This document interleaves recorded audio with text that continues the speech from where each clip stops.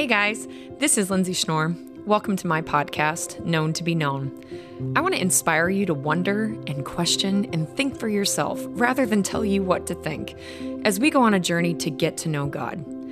I'd like to suggest that God's desire was never to get you to heaven, but to get heaven through you, and that He actually gave us this answer to what eternal life looks like in John 17:3, saying that eternal life is this, that we would know God as the one true God and Jesus Christ whom He sent.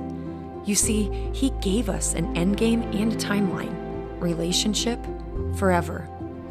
I believe that as we get to know Him, He's made known through our lives, and evangelism, sharing the gospel, actually looks and sounds a lot like you and your life. You ready for an adventure? Let's go.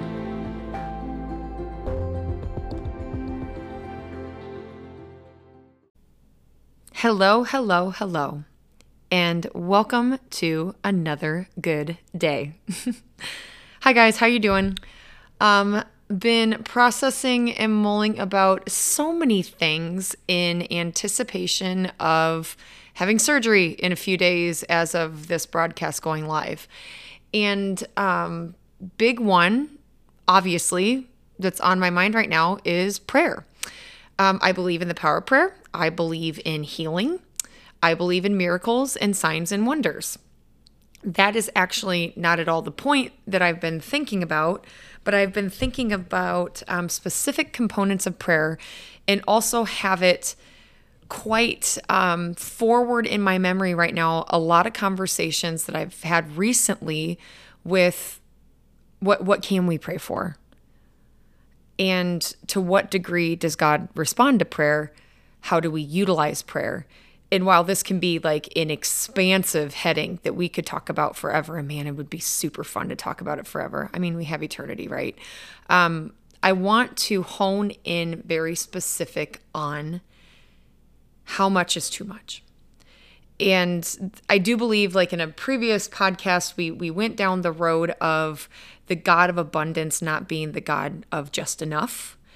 And in our own pursuit of Jesus, this does become a conversation that you have to have with yourself of how good is God?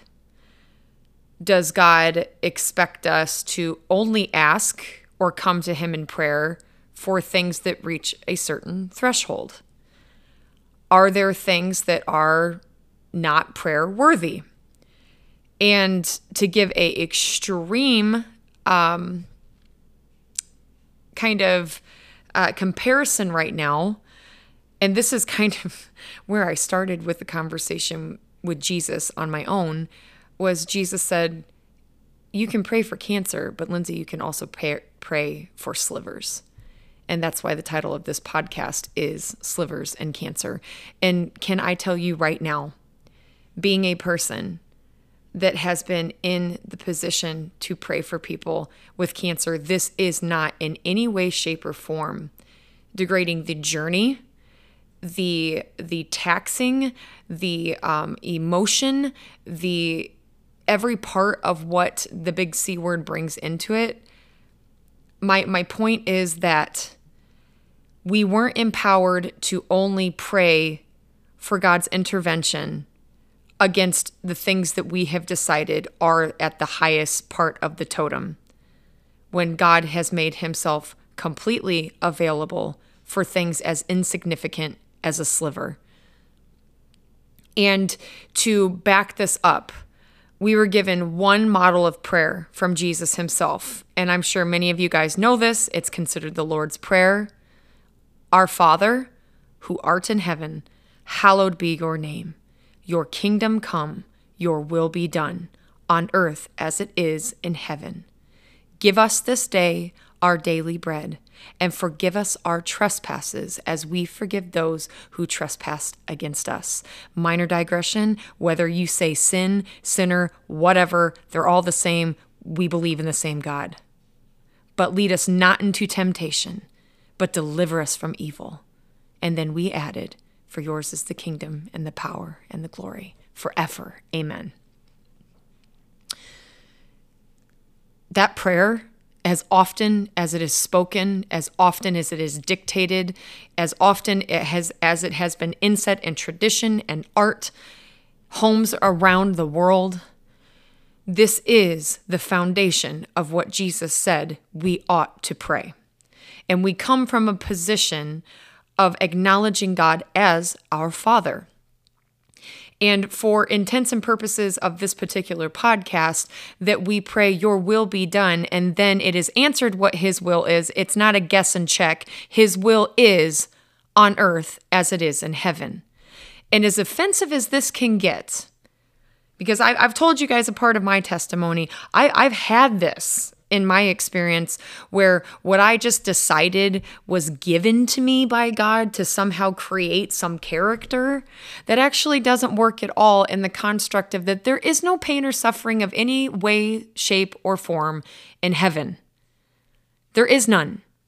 So you cannot pray on earth as it is in heaven, pulling something from a kingdom that it does not exist in. First and foremost, it is an incredibly important place to go to with the Lord on what you believe He gives.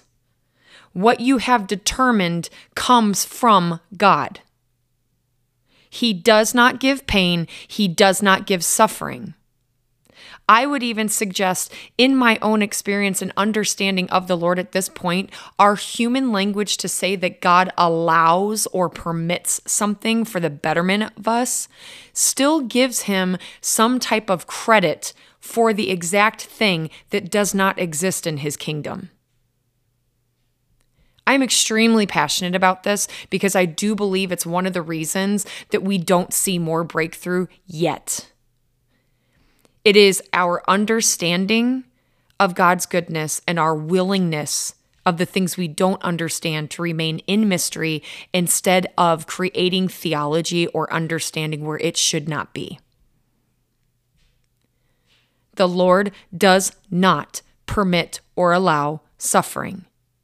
He does use things that happen. Is this outside of sovereignty?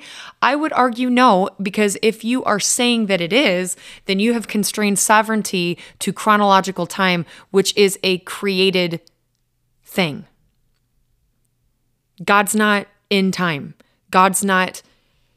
He's not relegated to chronological time. He is not a responsive, reactive being like we are, which means that every moment that happens, we build upon.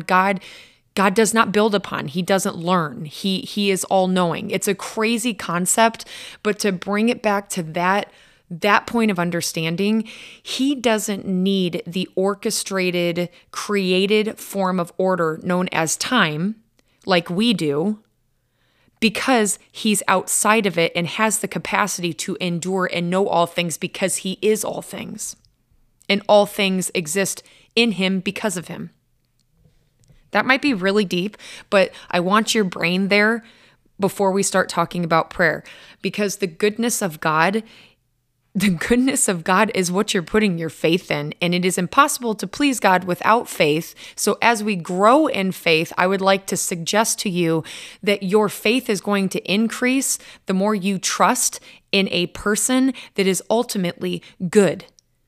And his goodness is being mirrored towards you in a way that he does not cause pain or suffering or allow it in order to get you from point A to point B. Though there is mystery and still separation in a world that has suffered sin, that these things exist. Pain and suffering exist. Go back to the beginning podcasts to see where I fall on these specific things.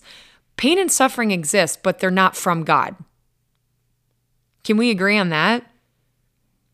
Pain and suffering are from God as much as God allowed or permitted sin. No, God allowed and permitted free will so that we could choose him, choose to love him, so that we would not be slaves, but that we would have the opportunity to choose freely. We know what happened when the choice went the wrong direction. But as much as Adam and Eve made a choice, It's not on God what the fallout was. It has been God's desire since that particular point to redeem and reconcile and restore things back to what his original design was. So don't for 1 second give him credit for something that was never a part of his original design. Fair? Offensive? Hard to understand? Maybe. But it's important. It's really important. Okay. I'm off my soapbox for a second, but this is interesting for me because I'm 39 years old. And by the way, I'm not pretending that I have a lot of wisdom. I'm 39, and God's been gracious and kind to me and giving me opportunity to be humble. Sorry, I was going to say humility. He's given me opportunity to be humble. He's given me opportunity to change my mind, to repent, to be convicted, and to ultimately come to a greater understanding to some extent of who he is. I mean, that's the point, right? Glory to glory.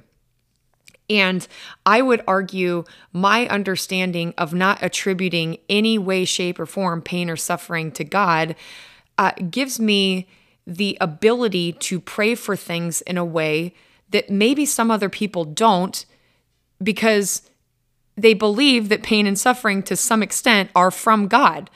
So if you believe it's from God, then why are you going to pray it completely away? Right?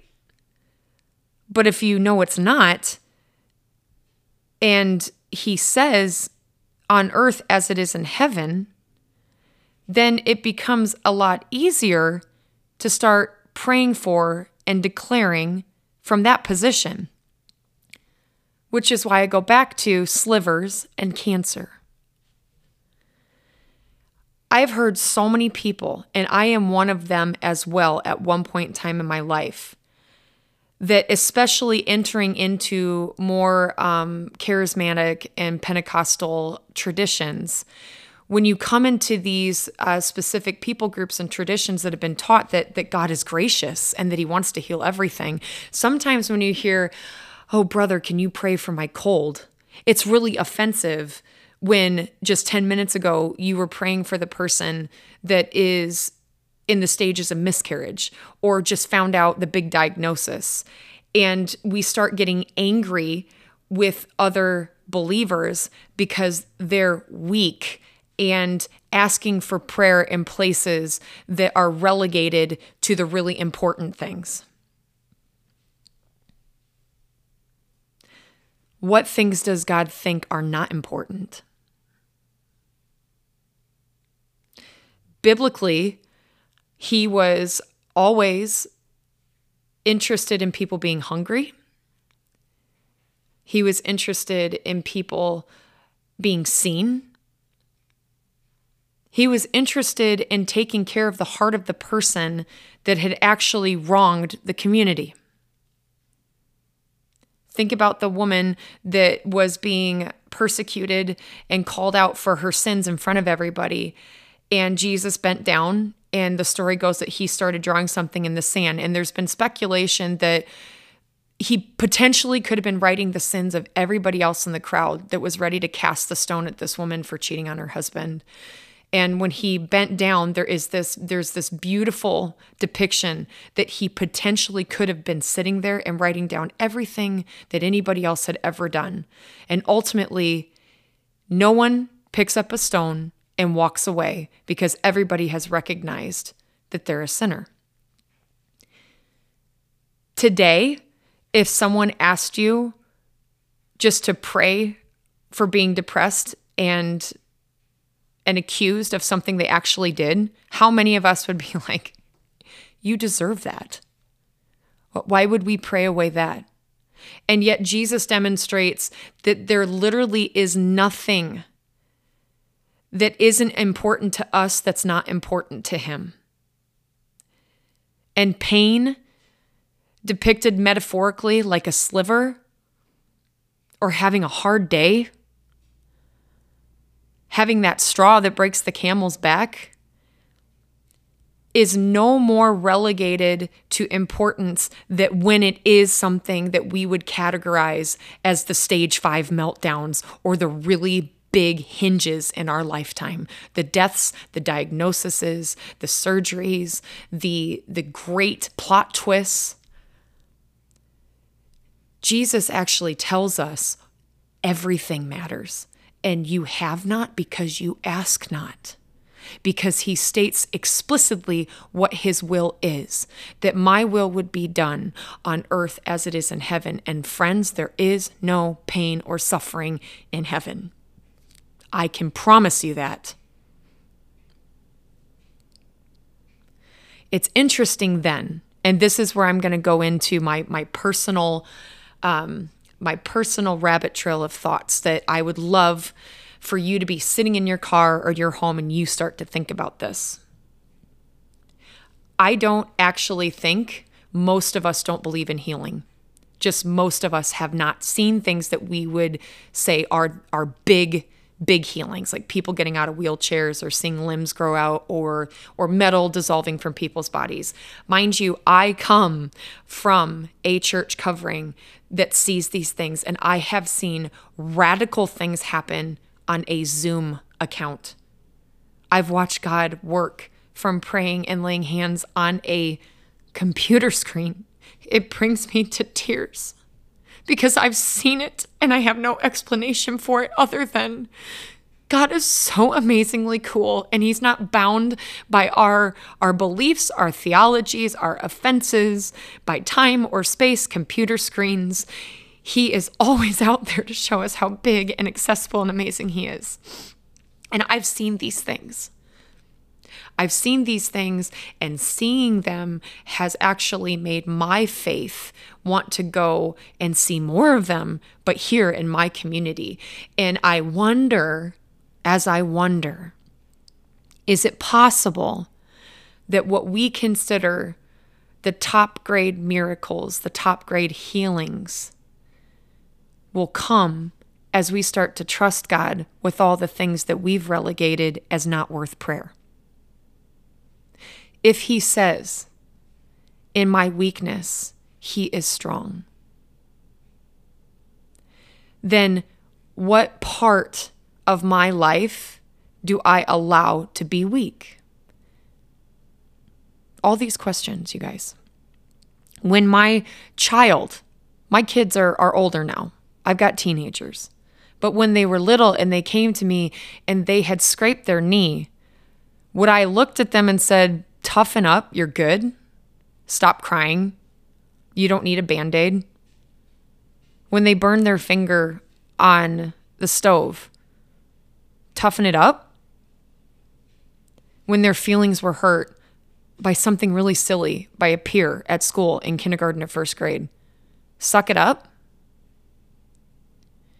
Now, I know these metaphors are talking about children, but again, we are always seen as the child in the situation when it comes between our relationship with Jesus. And I believe that my willingness to lay down my pride on what I'm strong enough to endure instead of asking God to come in is one of the starting points to seeing greater measures of miracles. I think that's possible. I do. I think there's something in that. Fun fact, I'm actually going to bring my friend on here in the next few days, Sam Bender. She is incredible. And we are going to volley back and forth on this subject because she's amazing, amazingly wise, and has seen quite a few healings as well. And I just want to give context for people to go there because, you guys, praying for the cold is as important as praying for cancer. Praying for the sliver is as important for seeing blind eyes opened. It's not just how you have stratified or qualified certain levels of problems that people need, but it is the ability and the willingness of God saying, my will be done on earth as it is in heaven. And your willingness to be risky in knowing that just because you pray it the first time, you might not see the breakthrough, but not seeing the breakthrough does not actually mean God didn't want to do it. There's mystery. Jesus himself told the disciples when they said, Lord, how come we couldn't cast these demons out? He said, these come with prayer and fasting. But he didn't mean prayer and fasting in that moment, because can I point out, and I know I'm throwing stories out again at you, but can I point out that Jesus himself was not praying and fasting in the moment that he cast out the demon? That was a part of his lifestyle. So it is demonstrated in that part of scripture that our lifestyle actually matters when it comes to moving in the power and the anointing of what Jesus said we were to do as believers. Heck yes, I believe in healing the sick, raising the dead, cleansing lepers, and casting out demons. Heck yes, I do. Yeah, I want to do it too. That's what we were called to do. Guess what happens when you actually start taking these things for face value? God gives you opportunity to step into that. And how many of us right now that would be offended with praying for our friend's cold and actually annoyed with that would feel super comfortable walking into an accident situation where you're asked to raise the dead? Interesting, right? I mean, this is the life of a believer. This is what we have the opportunity to do. And I've seen it, I know it, and not some of it firsthand, but I have met people that have moved in these realms of power with Holy Spirit, and it is mind-boggling to me, because can I tell you what? A world that wants to know God no longer is searching when they are seeing him on display, and he loves to be on display because it brings glory.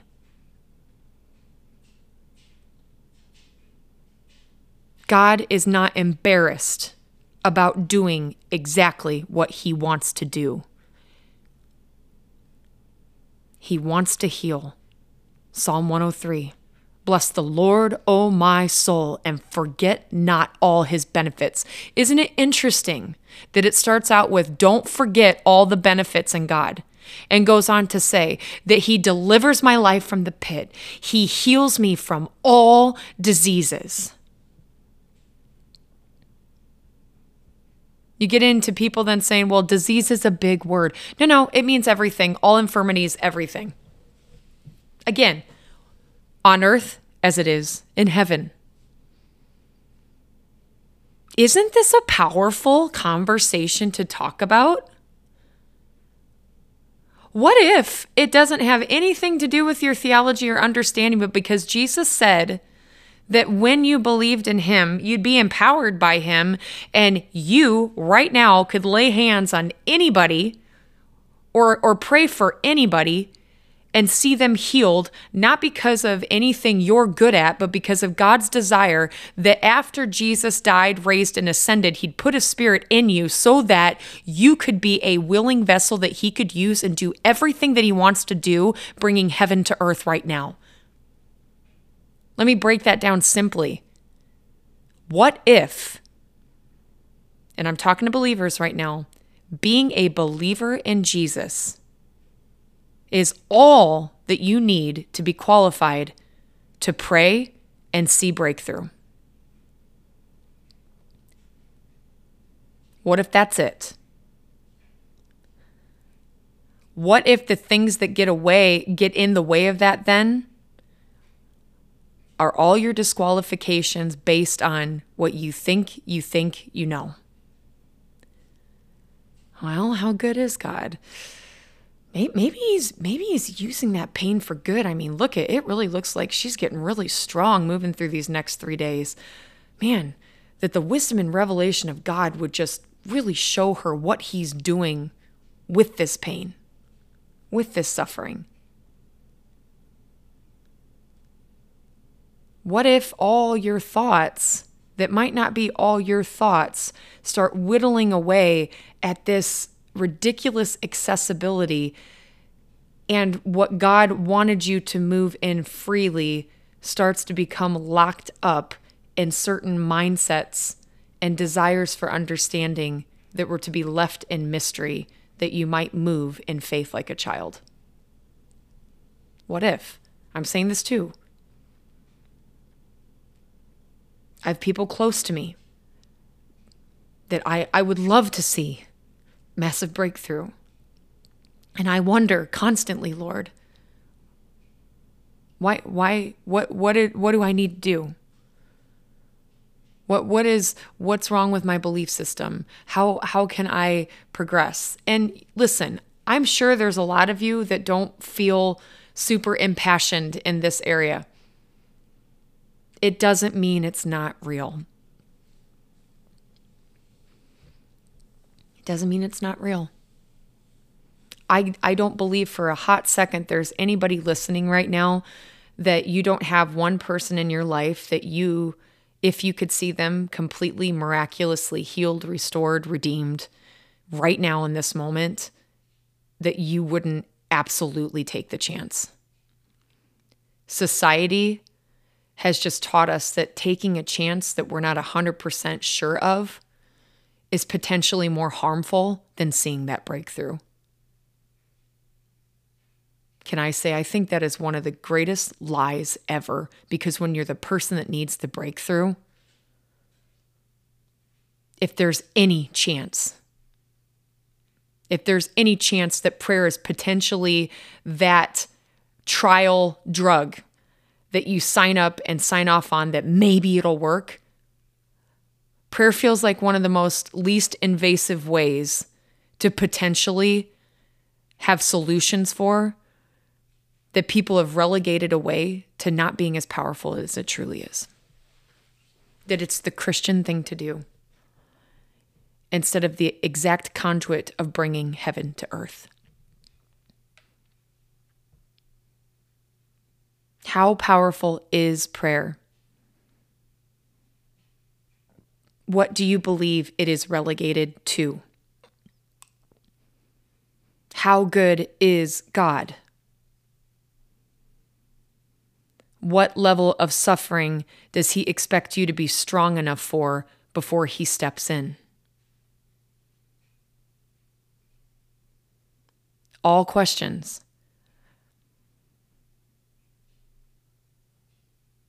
But I'm going to tell you what, when you start asking the questions,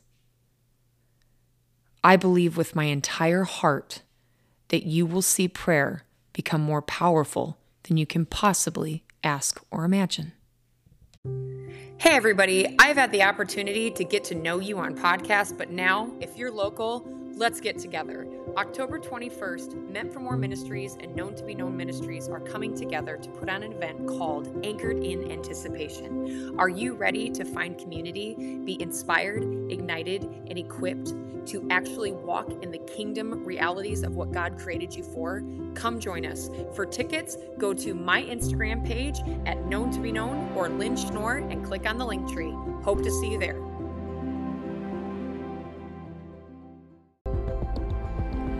Thank you for listening today. I hope you have found places in your thinking or belief systems that have been encouraged, challenged, or my hope, quite frankly, introduced to completely new concepts. You want to stay connected? Visit me at my website at Known to Be Known. That's the number 2 and a little b.com. You can go there to be a part of the blog or to submit to be a member so that when new podcasts and new blogs are released, you're the first to know about it. Can't wait to see you next time.